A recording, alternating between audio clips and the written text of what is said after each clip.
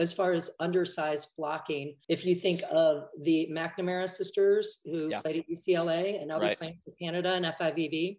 And doing really well. They are doing really well. But have you noticed now that Nicole will soft block? Oh, so like a little step off. Yep. She'll stay up and soft block just to bring it back and keep it alive. Mm-hmm. And I have several videos, because I've been watching them intently lately, on it working perfectly every time. Because they're like, oh, she's going to stay up. Some giant girl, she's like, watch this. And it's like, bang, bang, still in play, So it's interesting, but definitely, how many blockers are there, not only in wherever you live, but at your level, right? In your area, there's just not that many. Right. So agreeably, you've got to be like, hey, I'm going to split, or we're just going to be like cutting off angles, like you said, and just digging machines. You got to figure it out.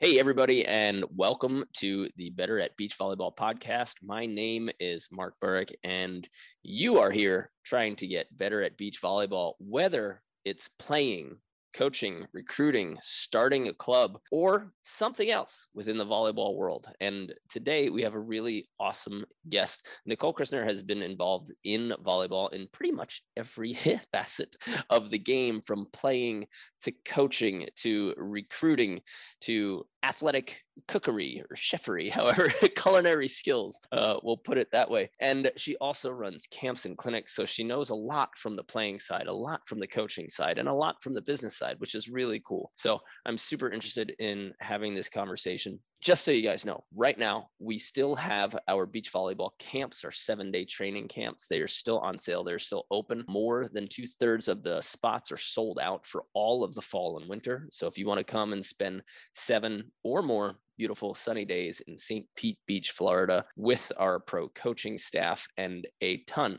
of other awesome, enthused volleyball players who want to get better, then head on over to betteratbeach.com/camps. If you can't see us in person, that's totally fine, because right now we are attacking defense in our complete player program. All of our players and our online coaches right now are going through the Ultimate Defender program, which takes you from the very basics of defense all the way up to elite strategies. And we meet online every week. Our players post their videos of the drill homework that we give them. And then our team of coaches goes in and critiques them and helps them get to the next level. So it is a course, and it is coaching, and it is tutorials, and it is at home homework. So if you're looking to get your defense to the next level, jump into the Ultimate Defender, betteratbeach.com/Ultimate Defender. Without further ado, we are going to welcome our fantastic guest and have a really cool conversation with Nicole Christner. What's up, Nicole? How's it going, Mark? How are you? It's great. Life is good. Just finished practice out here, played against Kyle Friend and Tim Brewster, and got a cool little treat. Kyle Friend is roommates with April Ross. They're buddies. So she came out and she led the practice and helped them out. So it was cool to see her out on the sand. And I think she's actually going to be in a coaching role for AVP Manhattan Beach, coaching our buddy, Kyle Friend, and his partner, Tim Brewster. You're kidding. I love that. I love Kyle and Tim as a team. I got to actually see Tim for the first time play when I was coaching one of my juniors in the women's Big Texas tour, or Big Money tour for AVP. Tim was playing with Andy Benesh, and that was the first time I saw him. And that was the week after he had just won with Phil. And so the announcer was like, and Phil went from playing with a 6'9" partner, Andy did, to a 6-foot partner, or under 6 foot. Is Tim 6 foot? It's always so difficult to measure people's heights on the sand. Like as soon as you stand next to them on flat ground, when everybody has shoes on, then you're like, oh my God, you really are that tall. Like I'll look across the net and see blockers who are like 6'8", and then I'll be like, they're not that big. And then you stand next to them in the bar and you're like, all right, okay, you're kind of huge.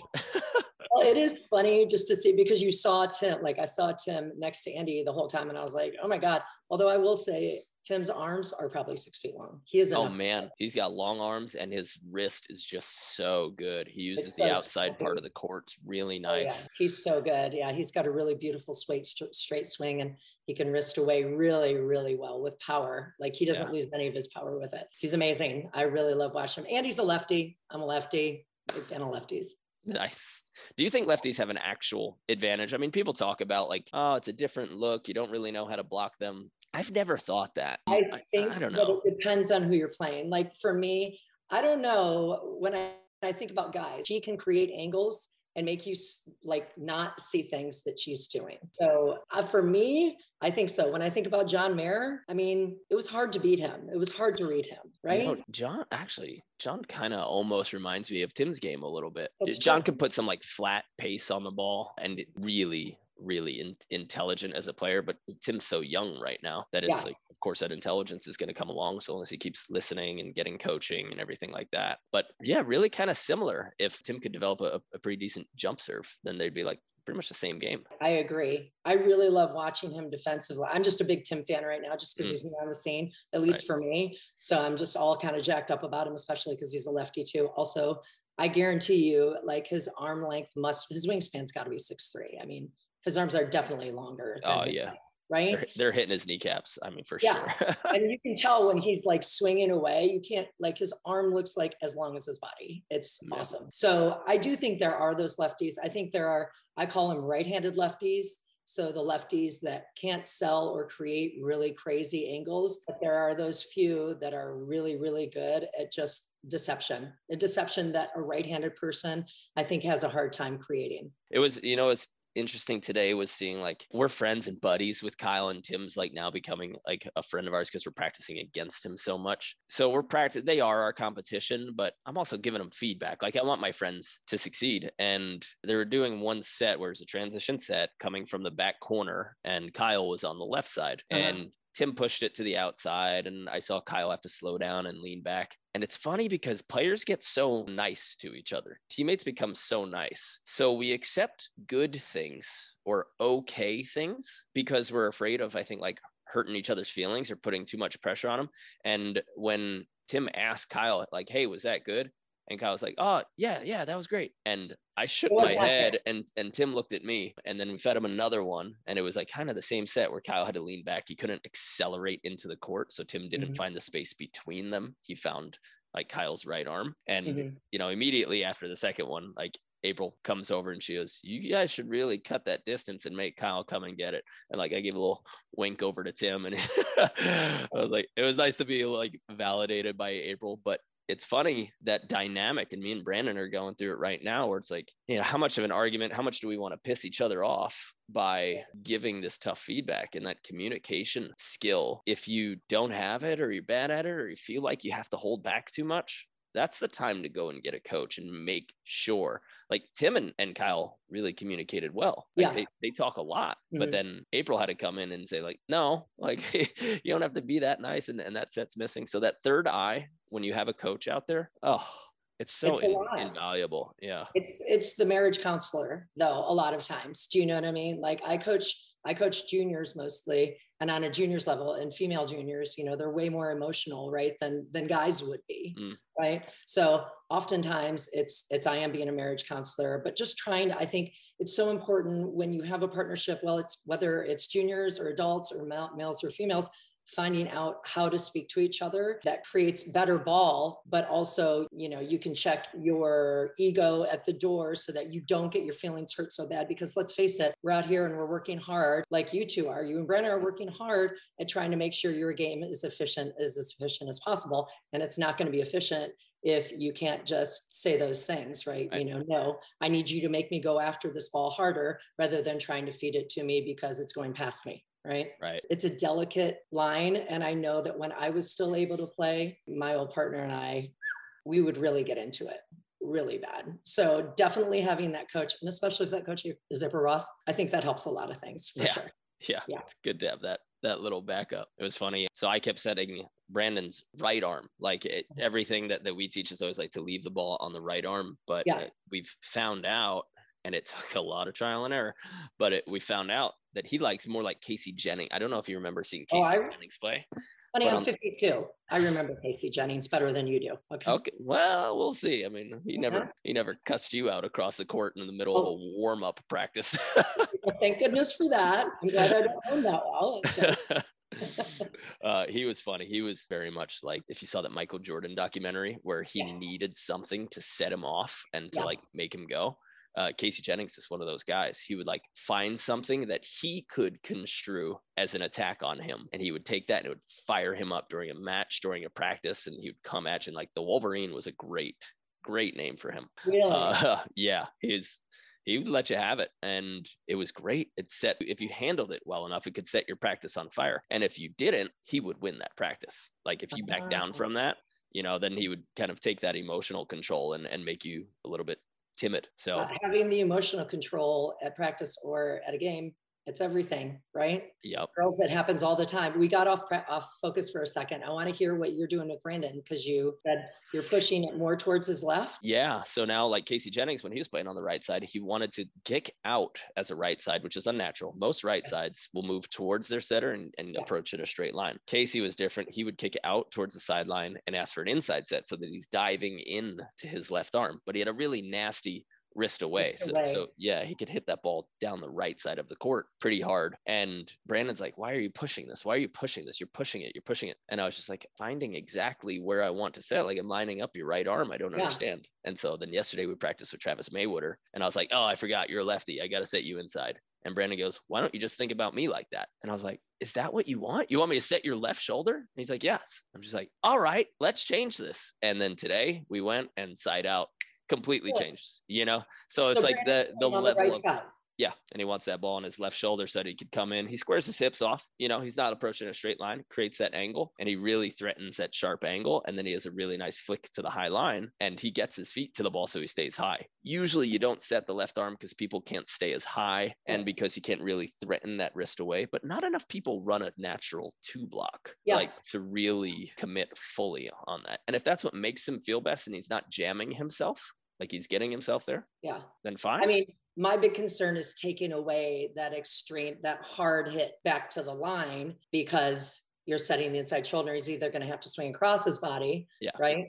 Or he's going to have to really pull it around and then therefore lose power. So that would be, as a coach, would be my thing, that I'm like, I want you to be able to bang that right line, But if he's, I know he's got really good court vision. And I mean, if he's got that high tap, awesome. Well, and there's two solutions to that, right? When you dive in, and you can either hit that hard line if that defender's really sitting there and you need to overpower them, or you just go over cross. Right. Most people don't realize that you have that other option. And if your vision is there and you can carry it there and you could stay high, then just because somebody runs a 4 or a 2 on you doesn't mean you have to bang line. Correct. You still have that over cross option. And well, I'm not going to give away too much of our offense, but that's like there are other answers aside from needing to hit hard down that line. Sure. And the other problem though that exists is most people don't have vision because most people don't contact the ball in front of them. They contact it on top of them, and therefore losing their vision and only seeing the sky, which is, I mean, on a pro level, different, hopefully. But on any other level besides pro, people really love to contact that ball on top of them, and all they can see is the sky and they have no vision. Yeah, of course. Because they're early. Our favorite thing as coaches, right? The early conversation is something, it was crazy. I gave Casey Patterson, had him on the podcast before it was a podcast. And we showed a video clip of him getting a dig after coming back from 3 points down, getting a dig when he had 15-14 to win Manhattan Beach. And I was like, you just got a dig. It's 15-14. You got the dig that you needed. And I paused the screen. I said, what's going through your mind right now? And he was like, wait. It's so funny that for Manhattan Beach Championship Open, like an Olympian is still telling himself, wait, don't be early. Like in the middle of a match, in the middle of battle, you kind of think, oh, maybe he'll be in flow state. And he's just, he's not even thinking. No, he's still like coaching himself to not be early. That is amazing. Level. Yeah. And it's funny because if you watch, I watch a lot of film on Casey. And in fact, for my coaching, when I teach everybody, I have videos of all pros, right, doing different parts of the game. So I have different files that are just hitting or defense or whatever.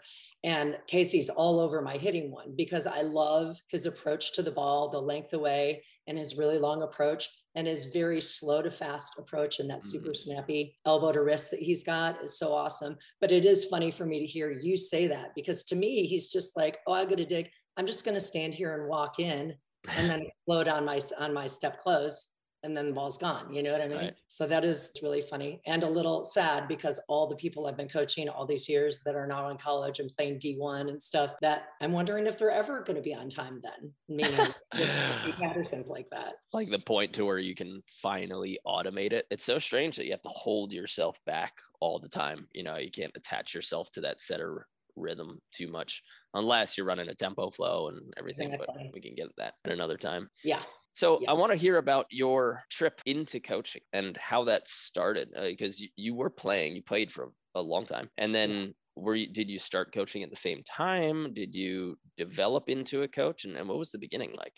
And I was put into a family when I was in 6th grade. And my 6th grade teacher, Mike Lindstrom, we called him Mr. L, got me into volleyball. He was my first coach. He was my 6th grade teacher. And he made his entire class start touching balls when they were in 6th grade, which turned out to be amazing. So he ended up being my indoor coach for 7th grade all the way through 12th grade. And we went to indoor junior Olympics. We played beach tournaments. I'm from Michigan, so we played them in the 2 days that you were able to play on the beach in Michigan. You played juniors beach volleyball in Michigan in the 90s? It was the 80s, year of the 90s. I was the 80s, sadly. Yeah, up in Hamtramck, near Traverse City. I can't remember the name of it, but they had tournaments. I don't remember if they were juniors tournaments, as that was a long, long time ago, 30 years ago. But yeah, we used to go play beach tournaments with him there. And then every year for indoor, we would go play Junior Olympics in Chicago. That's where the indoor was back then. And anyway, so this man, I came from being in juvie. Like I wasn't a bad kid. It was my family, but I was put into the system, and this man literally changed everything. I didn't think I was worth anything. I was this kid that lived down the streets in Michigan. And then all of a sudden here I am, and he's my teacher and my volleyball coach. And he actually saw me, and he actually cared that I was alive, and he was everything. He was everything to me. And so I went and played D1 in college. I got a full ride to Winthrop in South Carolina. And then of course I was gone. He's a 6th grade teacher in Michigan. So, but I always thought about him. And when I was in my 20s, I started coaching, just doing volunteer coaching for girls at like the YMCA and stuff like that. And so I was doing some coaching then, and I kept coaching indoor until probably 30 years old, 31 years old. And then I couldn't do it anymore because I was playing beach. So I started playing beach when I was probably 28. And then I really started going and playing open level tournaments all over the place. Around then I played in Italy. That was probably the funnest tournament I've ever played in. Bibbione? Bibbione, yes. We have a goal, like our big group of friends out here in Hermosa has a big goal to make the Bibbione trip next year. It's supposed to be the biggest. It's the biggest. Okay, so for those people who don't know, I've never been there. You just see pictures. It's Bibbione, Italy, and it's the largest beach volleyball tournament in the world, I'm pretty sure. But now from your experience, what's Bibbione like? Oh my gosh, I wish I could play videos for you on here. So you go there, and God only knows how warm or cold it is. When I went there that year, I don't remember what year it was, but it was not warm. Let's just say that. But I got there on Thursday, and they have a warm-up party on Friday for the players. So all the players don't even arrive until Saturday. But the Friday party, it was just, try to imagine like, I don't know, like Woodstock. Like my pictures, they have a spritz party. Spritz is the national drink of Italy, right? And normally spritz you have in glass. Well, they made it in kegs. Okay. So it's this like 500 kegs of spritz. Okay. There's people as far as the eye can see. So I'm sitting there getting my drink at my pitcher of spritz.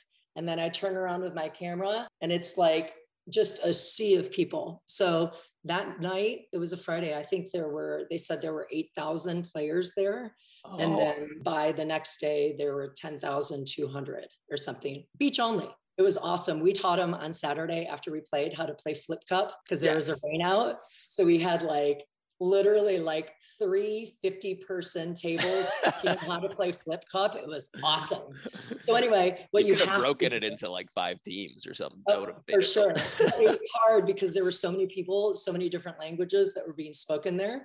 And so that's what you have to do before you go to Bibbione. You have to learn how to call the score in Italian, or you're in trouble. Okay. Every single time, just like here, right? You've got to call the score. So you have to know all of your numbers, and Pele, I think it's Pele, and then you call the score. Anyway, it is, nice. Yeah, you definitely have to get there For sure. It's such a bucket list. There's a few big bucket list ones, and that's one. I mean, other bucket lists that people should put on their list is for sure the Rosarito tournament. It used to be the Estero tournament south of San Diego. It's a blind draw. Oh no! Which means that you sign up, and well, the organizers do a pretty good job because they work hard on looking through the CBVA statistics where everybody's level is at. They won't put a pro level player with a true beginner. They'll put them with like an A or double A, something that's reasonable. And then they'll put, two A players together, an A and a double A. They'll try to mix it up and match it. But it's down in Mexico. They've now partnered with a hotel. They didn't used to. It used to be on a campground. It's so much fun. A lot of people drive down, through Tijuana, and then you get to, used to be Estero, now it's Rosarito, but that should be on everybody's bucket list. That was my first California volleyball experience in terms of the lifestyle of people who just play volleyball because it's fun and partyish. I didn't realize that, for me, it was beach volleyball was a way to get better at indoor. And I just kind of fell in love with it equally. But then when I saw people just loving the sport and partying while they played, that was eye-opening, I guess. It didn't addict me to the culture, but it made you realize that this is a lifestyle sport. You can be here and create a great social group of great friends and bond with people through the sport. That's awesome. I've never heard of that one. That's crazy. Have you gone to Dinosaur yet? I know you're not really, you'd have to have a Dinosaur partner. I was 3/4 of the way there this year, and I broke my foot while hiking in Oahu. So I took the trip to Oahu to visit my brother, and I was 3 days away from playing the dyno. Fell out of a tree onto a rock, broke my foot, and that pretty much crashed this whole season. What are you, a cartoon? You fell out of a tree onto a rock. Yeah, you're hiking, there's a very climbable tree, and it was, but just one of the branches just couldn't handle the full force of my personality, so it broke. And I fell quite a ways. I was able to walk and jog out of there, but then once I was sitting on the couch, you just feel it, and you're like, this is a little too much. This is more than a dinger. Yeah. Oh no, who are you supposed to play with? Joe Lambert. He's a good friend of mine who kind of brought me out to Salt Lake City in Utah and helped me organize clinics and get a bunch of private lessons. And then during COVID, Utah wasn't really shut down. California was. So I essentially moved to Utah for 8 months, started up a really nice program there, and really thankful for him. And we became just best friends. So not awesome that you broke your foot and couldn't play at night, though. He was not happy, but he got to play with Jeff Samuels, who's an actual blocker. So Jeff Samuels is he's not very tall. I know he can jump like Troy, but yeah, he's a 6'1" blocker. Okay. But he really should be a defender, right? Not all short people should be defenders. Not all tall people should be blockers, I agree, but it depends on how high this is a conversation I have with volley dorks all the time. Yeah. How tall you have to be depending on how far you're trying to go in this volleyball career, right? And then when you're choosing partners, people need to stop thinking about, I need a blocker, because if your pool of blockers isn't huge, then you need to just find the best volleyball player. Because you'll be in a way better situation if you get somebody who can scramble, dig on the move, and you're siding out and you're setting perfectly. All right, so you need to come up with one more magical defensive stop. High lines are going to be easy. Okay, we get that, but figure out a way to mitigate that with tough serving. I just think people get obsessed with positionals, right sides, left sides, blocker, defender, instead of saying, if I served somebody and had them set 10 balls, who would pass 10 better than anybody else? Right. That's what you should be thinking. I think that when I try to talk to people about that these days, I always talk about the Lindquist sisters. But, sadly, I actually, if you don't know the Lindquist sisters, they were both 5'6", I think, right? Around there. Yeah. They only played together, and they always got 9th or better. After a while, they got 5th or better. And every AVP back in the day, they were playing against Diane Denekashe, who's 6'4". They were playing against Jenny Johnson Jordan. They were playing against the best of the best. I mean, Holly was still playing back then. That was a while ago, right? And they did not care. Did not matter who was hitting against them. They were going to dig it, and they were going to side out. It was so crazy to watch. But now, sadly, they don't have any video. I actually emailed them asking for video because I want to show it to my juniors and be like, look, you don't even really have to be a split team. You can be a littles team, and you can create some real chaos and panic, no matter how big the other team is, right? And anyway, they don't have any video to share, which makes me sad. To just believe But if you ever watched one match with them, you'd be like, okay, I get it now. Yeah. Right? I bet that the guy in San Diego who always recorded the Southern California matches, like the CBVAs, I bet he's still got something on his channel. I'm trying to remember the name of his channel because he was the one who was making professional volleyball viewable for like 10 years before anybody was ever thinking about YouTube channels or how to like promote the sport. He would just show up at a tournament, find his favorite match, set the camera up, and then put it on YouTube.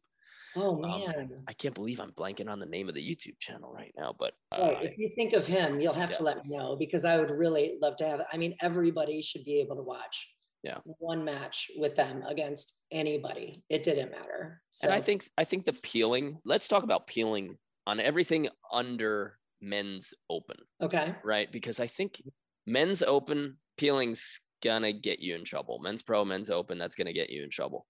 Women's pro, women's open should be peeling significantly more than males. And that's, I mean, it's completely evident when you watch pro AVP, pro FIVB. There's so much peeling. It's the point where it's not even is the hitter in trouble, but blocker looks at it. Can I touch it? No, I'm peeling. Yep. You know, so as soon as it's out of their reach, they're peeling. And when you see the Brazilians play, they'll step up heavy into that pocket and just leave their hands right by their face at half court and say, you're going to have to jumbo me to beat me. You know, they cut off that angle and they're so good with their peel defense. But I mean, that's a really, really hard part of the game to really master. And you have to just rep that thousands upon thousands of times to be able, like, look at Alex Kleinman when she started playing with April, right? When I reference her all the time for peel digging. Go ahead. Yeah.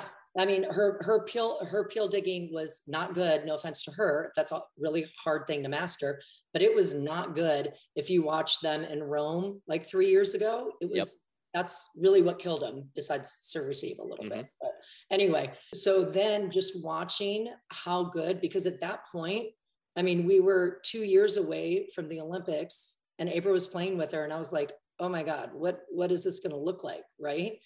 And then watching how good she got at it and how she's just sick now. Like she got to a play. I had to tell everyone I was wrong. Like, I'm wrong. She's really freaking good before the Olympics, right? Leading up to the Olympics. And it was her peel defense and her serve receive. And that was everything that she needed to fix. And she fixed it. But how many hours and how many days and how many reps did she do to get that peel defense down? I mean, it's really, really hard. You know, as far as undersized blocking, if you think of the McNamara sisters who played at UCLA and now they're playing for Canada and FIVB. And doing really well. They are doing really well. But have you noticed now that Nicole will soft block? Oh, so like a little step off. Yep. She'll stay up and soft block just to bring it back and keep it alive. And I have several videos, because I've been watching them intently lately, on it working perfectly every time. Because they're like, oh, she's going to stay up. Some giant girl, she's like, watch this. And it's like, bang, bang, still in play, you know? So it's interesting, but definitely, I mean, how many blockers are there, not only in wherever you live, but at your level, right? In your area, there's just not that many, right? So agreeably, you've got to be like, hey, I'm going to split, or we're just going to be like cutting off angles, like you said, and just digging machines. You got to figure it out. I'll throw some random number out there, and this is not based on statistics, but if you're not getting 2 blocks a set and you're not touching at least 6 balls a set, I mean, it should probably be higher. If you're not touching that, you need to completely reassess the idea that you should be anywhere near the net, because people think like blocks count. If you get 2 blocks a game, but you don't touch the rest of the balls, you have not done your job. You need to be affecting the play. You know, if you touch 10 balls, but you get no blocks, honestly, you're doing a better job than somebody who gets 2 blocks and no touches for points, because you're actually having an effect on the game. You're allowing your defender to be a little more stable, like, okay, she can reach a high line, or she can read it and then wait and do a high block and reaching up instead of trying to penetrate. Right.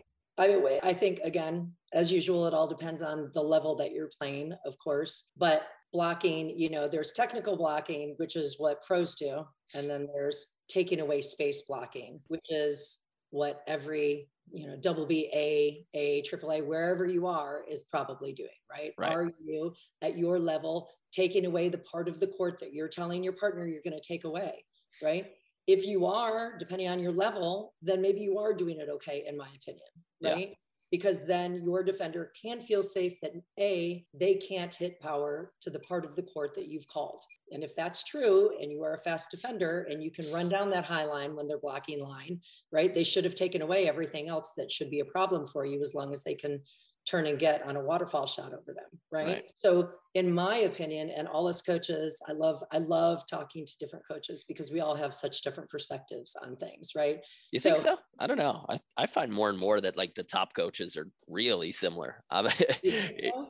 Yeah. I mean, there's a couple of different, like minor, tiny points of the game, but everyone that I've talked to is, at least on this podcast and when I go out and practice, the ideas are all like, yeah, you just have to do this. Like these are the basics. I think that it's like, I coach more non-pro, like super high level. I've coached 2 teams to national championships. So I coach elite level too. And I also do only D1 commit camps too. So I do work with high level, but I also work with the beginners. I work with intermediates, whatever. And for me, on the baseline level of adults that are playing to be good and play in tournaments and play in double B or double A or whatever that is around the place, it is more like there's a difference. I think we'll agree on this. There's a difference between that level blocking and technical blocking, right? Yeah. I mean, nobody that's not an open level player, and usually even open level women, aren't really technical blocking, independent arm blocking.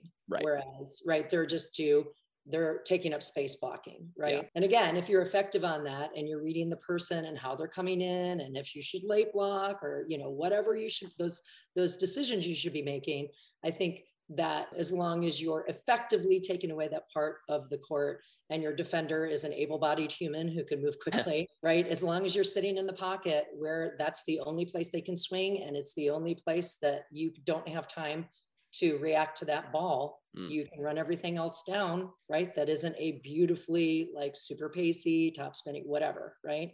Yeah. So, on your podcast, I think you have all sorts of different levels, right? So it is definitely kind of in blocking more than anything, right? Like, well, I don't think anybody underneath, definitely not like it, men double A and women double A for sure, peel 80% of the time. Probably. At least you have to be there. And then, I mean, you're talking about hard driven balls in terms of blocking, but if you're only making somebody hit 4-6 inches higher than the level of the tape, you're not even doing your job because that high line becomes way too open. Easy. Yeah.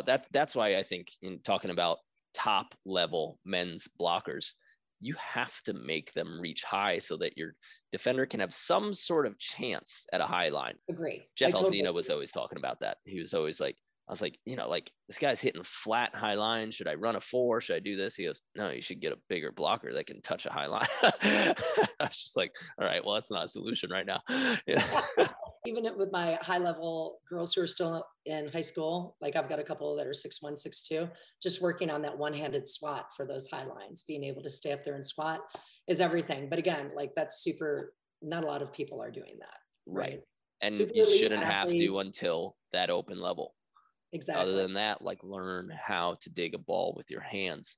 The pepperers out there, I'm talking to you. If you are the person who gets all pissy when you're peppering and your partner hits at your face and you look at them with open hands, you say, oh, come on. You have to learn how to hand stick. And if your pepper only involves hitting at each other's forearms, you need to grow up. Yep. And you need to learn how to play defense, like react to something that comes at your face. Because I mean, for sure, the offense isn't going to do that. And then you say, oh, well, you're ruining like my rhythm of warming up. Listen, if you're not ready to play volleyball, you're not ready to play volleyball. Like hit at my face, hit over my head, make me hit run. Everywhere. Hit everywhere around me that my arm can reach. Yeah. Please. Right? I absolutely agree. Unless we're doing like circle bump at your local barbecue, like then whatever. All right. Like, don't challenge me because I got a beer in one hand. I don't want to spill it. That's funny. Back in the day, back in the 80s, we didn't have really overhead digging at all. And so it was really hard for me to learn that when I got in my 20s, like to just start open hand digging, because back in the 80s, it didn't exist really. Yeah. You know, what's interesting. I'm always like, when women learn to hands dig, I think that process actually has to come way later, at least not the tomahawk style digging, but like the finger digging, because there aren't enough power athletes on that game that are hitting so hard on a consistent basis at the A and AA level. Like there's a bunch of whatever ex-baseball and football players that'll jump above the net and can still mash a ball and hit me in the face, right? They can't do it 9 out of 10 times accurately. But even at the A level, that guy, I'm going to have to need my fingers to dig because they can put that pace on the ball. But you don't really see that much pace until that high AA open level in women. And then that's when they finally have to learn it. So when you train juniors, are you working a lot on finger digging, or is it more kind of pop and hands and knuckles? No, I'm telling you, I have to work on hand digging because now I'm telling you, I don't know the last time. I don't know. Have you gone and watched any of the junior nationals that were just there in July? I don't like going there because my confidence immediately degrades 10 points. I'm like, they're so good. I can't wait to retire. Now, I'm telling you, 16U girls can hit the ball so hard, like bounce the ball. I'm not kidding. Bouncing the ball. Okay. Like UCLA's, they got Sally Perez this year. She's from North Carolina, 6'2". She bounces the ball. She can bounce it like over stands. Okay. So you have to, at this level now in juniors, girls, you have to hand dig. Like that's where we're at 16U. Do you know at 10U in Hermosa, 10U, I was watching them jump toppy serve and in system 3 touches, 10 years old, 9 and 10.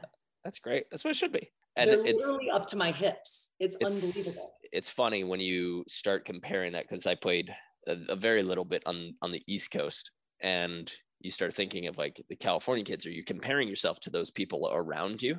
Yeah. And I always kind of knew like the players that I'm playing with in New York are probably trash compared to the players that exist in California that I haven't met yet. And it's 100% true. So if you're kind of like, if you're above average on the East Coast, Northeast, like Midwest, you're not good enough nationally. You need to be the absolute best there.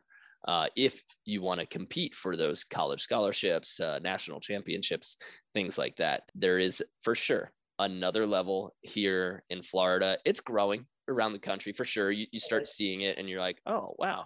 A kid from Missouri, kid that I got to work with at a clinic. He just won the 14 nationals and he's from Missouri. Like, cool. But he is quite clearly the best, you know, in his neighborhood. It's not a joke. He's playing at Men's Open in his area. And that's what it should be. For some of you, if you're kicking butt at the juniors level, you got to get out of the juniors and just start playing the opens if you want to see that level. You absolutely do. I really suggest that. In fact, all of my elite players, I have one that's going to Stanford and one at FSU this year, going in for their plan before COVID hit, right? We won the junior national championship in Hermosa, the AVP at the stadium. It was really cool. We won that when they were 15 years old. And I was like, our plan from now on, qualify and get our bids where we need to, but we're only playing AVP, everything adult. We're playing all open level, everything, because that's how you're going to get better. That's how you're going to prepare for college now. But you know, like you were saying, it is, you know, regionally, there's certainly differences, but that gap is closing. I will tell you, you know, I was there in Hermosa for the whole month of July because we have almost all of the junior national championships there for the month. And we had just as many East Coast national champions than we did West Coast. So the tide is changing with that. Some of the top recruits in the country have come from North Carolina and Georgia. I mean, it's changing now. Like I don't even know if we got to it because we keep on losing focus of where we're going. But I do camps all over the country, juniors camps all over the country. I'm in Missouri. I was in Wisconsin last week. I'm all over the place, kind of in the mid-country. And there are some really, really talented players there. So the gap is changing, right? Yeah. The downside is they don't have the wind and the beach in their backyard. Right. So it's a lot harder for them when they can be really, really good in the Midwest. But once you get to Florida or California and you're dealing with wind for the first time, your coach can't teach wind if there's no wind. Right. We teach wind philosophy. right? And this is what you do when, but once you get in it, it's a whole different story, right? Yeah. So I am proud that that gap is changing and the game is growing so much because of you guys and because of people like me who are doing camps. Right? Absolutely. That's a good opportunity to just take a quick break from a word from our one and only sponsor. Guys, if you don't know, with Better at Beach, we run camps and we run clinics. We run clinics around the country and we run camps currently in Florida, but we're always looking for new places. If you ever want us to run a camp or clinic in your area, you need to get in touch. The best way to do that are one-day clinics. And if you have a court that you can control legally, or you have a permit for it, or you know how to get that permit, or you know the manager of, let's say, like the local facility or establishment, then if you have that court and you know that you can get at least 12 players for a full day, our camps are $250 for the full day, and that means that you get 3 2.5-hour sessions, and we have no more than 12 players per coach, no more than 12 players per court. So we keep very small numbers. If you want us to come to your neighborhood, get that stuff set up, know where you want us to coach, know where you want that to happen, and then sign up on one of the forums on betteratbeach.com/clinics. And we would be thrilled to come and work with you, work with your club, you and 12 buddies. It's easy enough as that. So just go on to betteratbeach.com/clinics. And if you do want to come to a 7-day training camp, of course, betteratbeach.com/camps. We have 5 weeks from October until January, and we will be adding more in February, March, and April, and we would love to see you there. If you look at the links below, you can also get a free drill book, our 36 favorite drills for beach volleyball. You can just check out the links in the show notes and get some stuff so that you can start working on your own before we even get there. Let's go back to the show. Nicole, how does somebody sign up for one of your camps? Oh, I want to know. I want to help you grow. Oh, that's awesome. So I do camps all over the country, and I just have them, people request, they're like, hey, can you come do a camp here? And I'm like, yep. So it sounds a lot like you. Awesome. The difference in what I do is I keep my athlete to coach ratio 1-6. I do a lot of slow-mo video and one-on-one video breakdowns with them. Basically, like I was in Wisconsin last week and they were like, all right, we've got these 6 girls that we want you to train.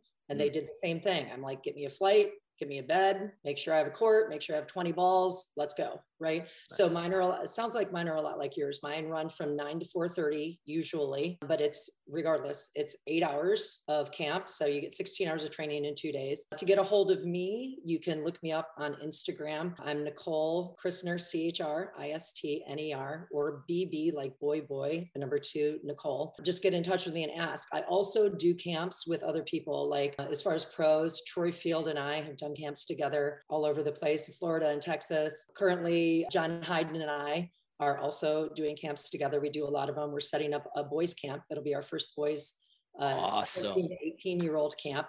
Where's that going to be? Help that grow. That's going to be here in Georgia at my camps. I coach for S3. That's a club, beach only club in Georgia. And we've got 5 courts. So we're going to run our first boys, 14 to 18-year-old intermediate to advanced level boys training. I also coach for NTDP, which is the USA Volleyball National Training Development Program. Okay. So I'm a scout for them. I'm a national scout. So whenever I see really good boys talent, I write a report on them and I send it into USA Volleyball.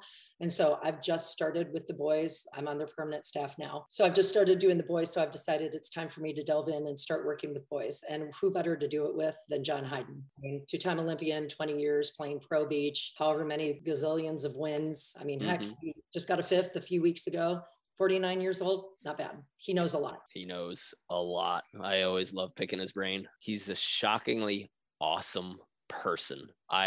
We see a lot of things very similarly, and you're kind of supposed to be, he's tough as a coach and a person, and he has high expectations of his players and of people in general. And in that way, we align in a big way, like high expectations from people and from players. I really have a ton of respect and have grown to actually like John as a friend, which is cool. Well, me too. I mean, he's my work husband, so we fight like cats and dogs, but we're supposed to because he's my work husband. But yeah, when we were just out there in July, you guys were gracious enough to let us borrow everything we needed to run a camp. We ran a camp on your courts afterwards. Brandon and Dan took care of us, and we really, really appreciate that. We had a great, we ran a D1 college players only. So current girls that were playing college. Oh, awesome. On your 2 courts there at 2nd and 3rd. And we just had an amazing 4 days and can't thank you guys enough. That was a huge help for us. Yeah, it's easy. Yeah.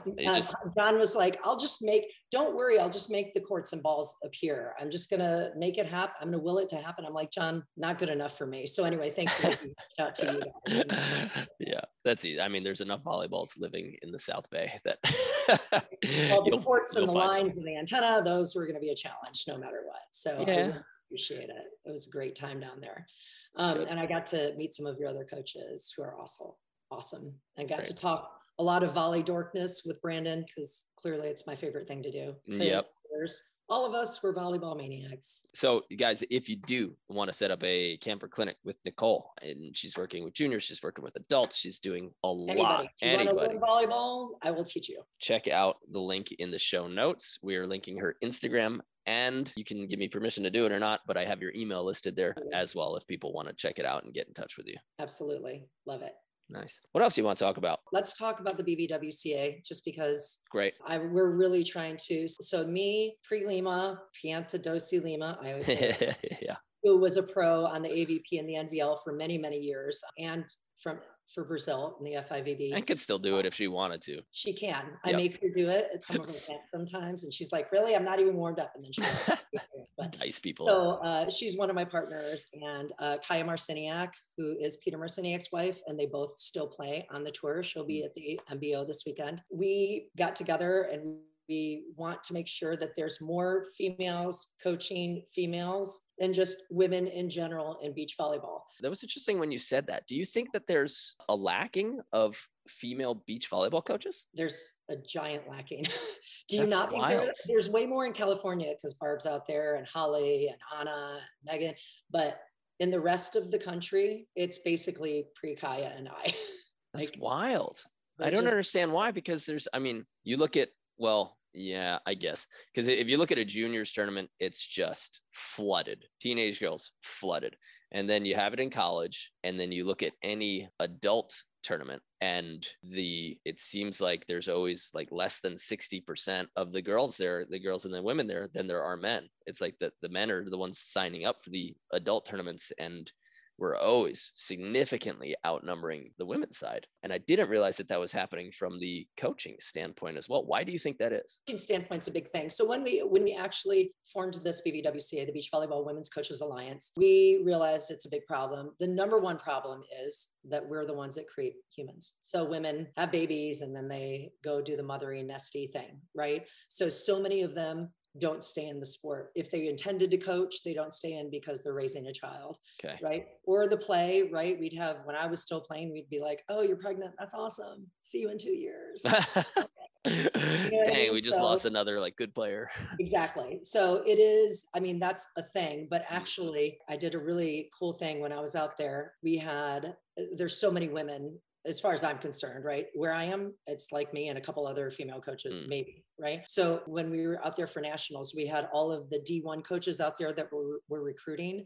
And then we have Holly McPeak and Barbara Fontana and Anna Collier and Megan Bergdorf, just a bunch of women that are out there coaching in California. I'm totally jealous of that. So anyway, I had the first powerful women in beach volleyball get together. And I had 23 of the top women in volleyball. There were Olympians, there were D1 coaches, and then there was me, the juniors beach coach. But it was amazing. We had, Brooke, who's the head coach at FSU there, right? We had Summer, who's the assistant coach at Stanford.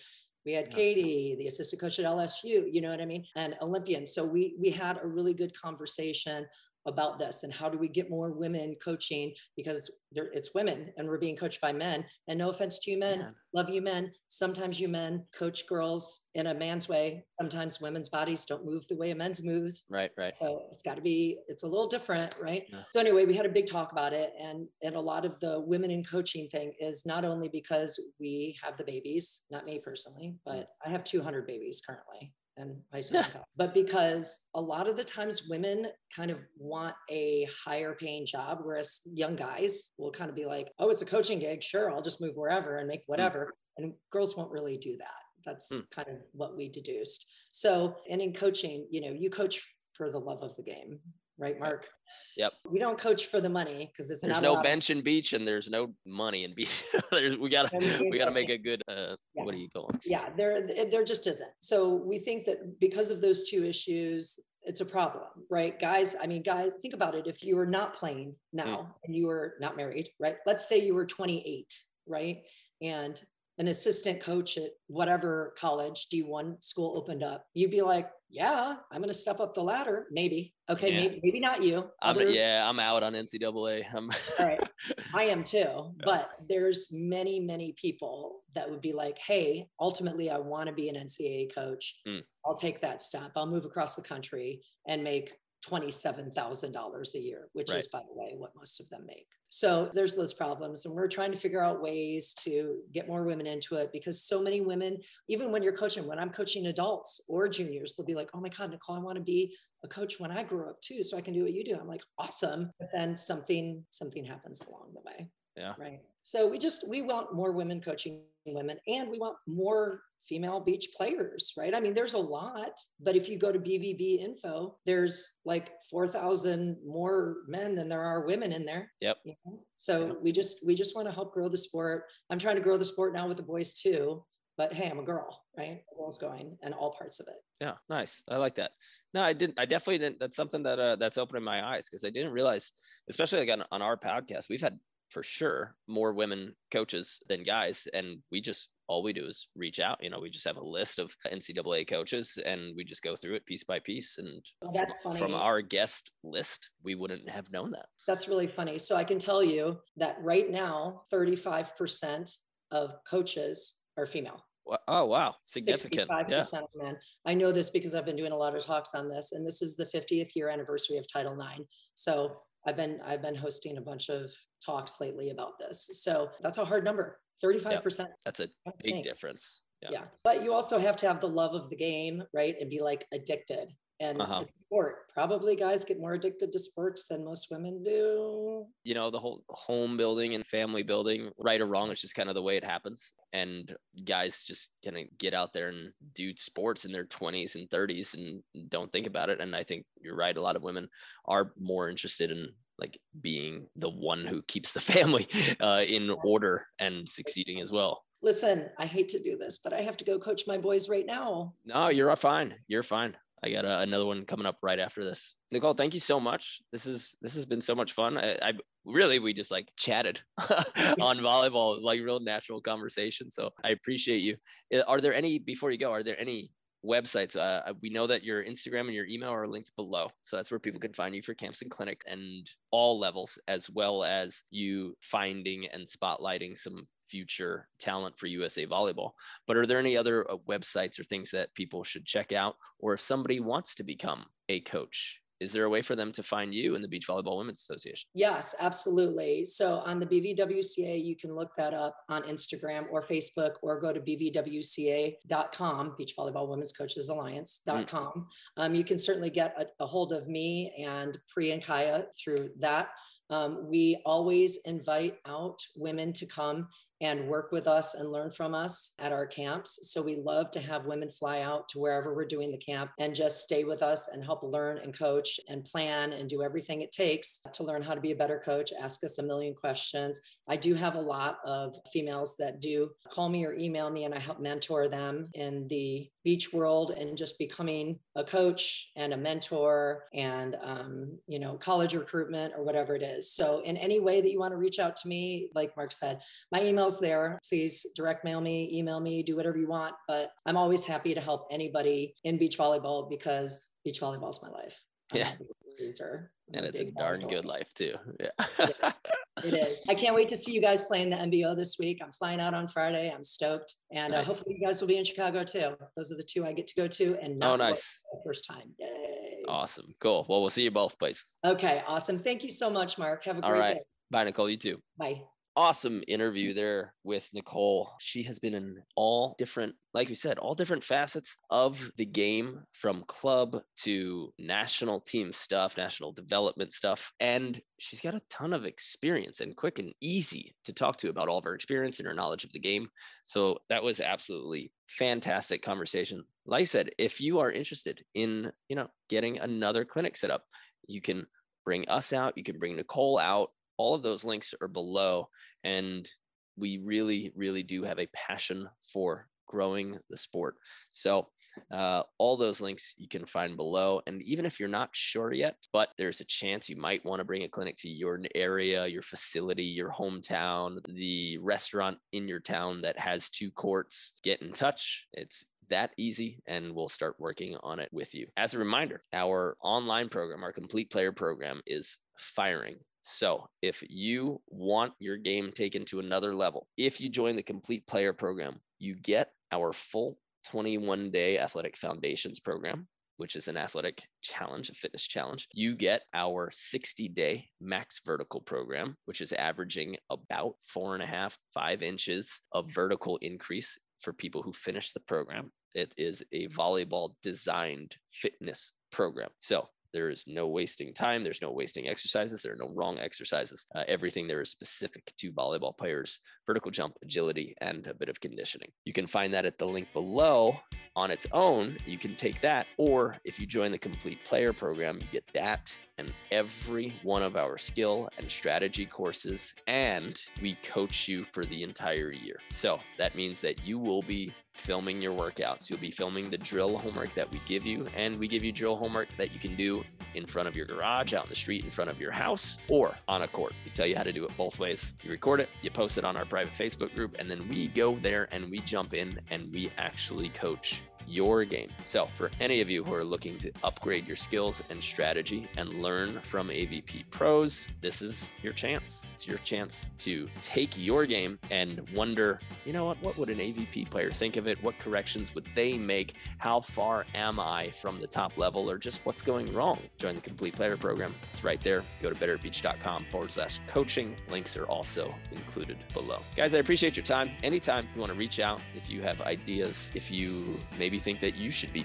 a guest on the show, make it easy on us so we don't have to hunt everybody down. And if you ever think that you want to coach for us, we have online coaching opportunities. We are growing and kind of growing fast, and we need great people who are excellent coaches. So if you think that you have a skill set that would work for online or e-commerce or SEO businesses, or you just are a great editor or social media, or you're a project manager, I don't know. If you want to work in beach volleyball and you think you're the bee's knees, get in touch and let's have a conversation. All right. Thank you guys so much for listening. My name is Mark Burke. This is Better at Beach. We'll see you on the sand.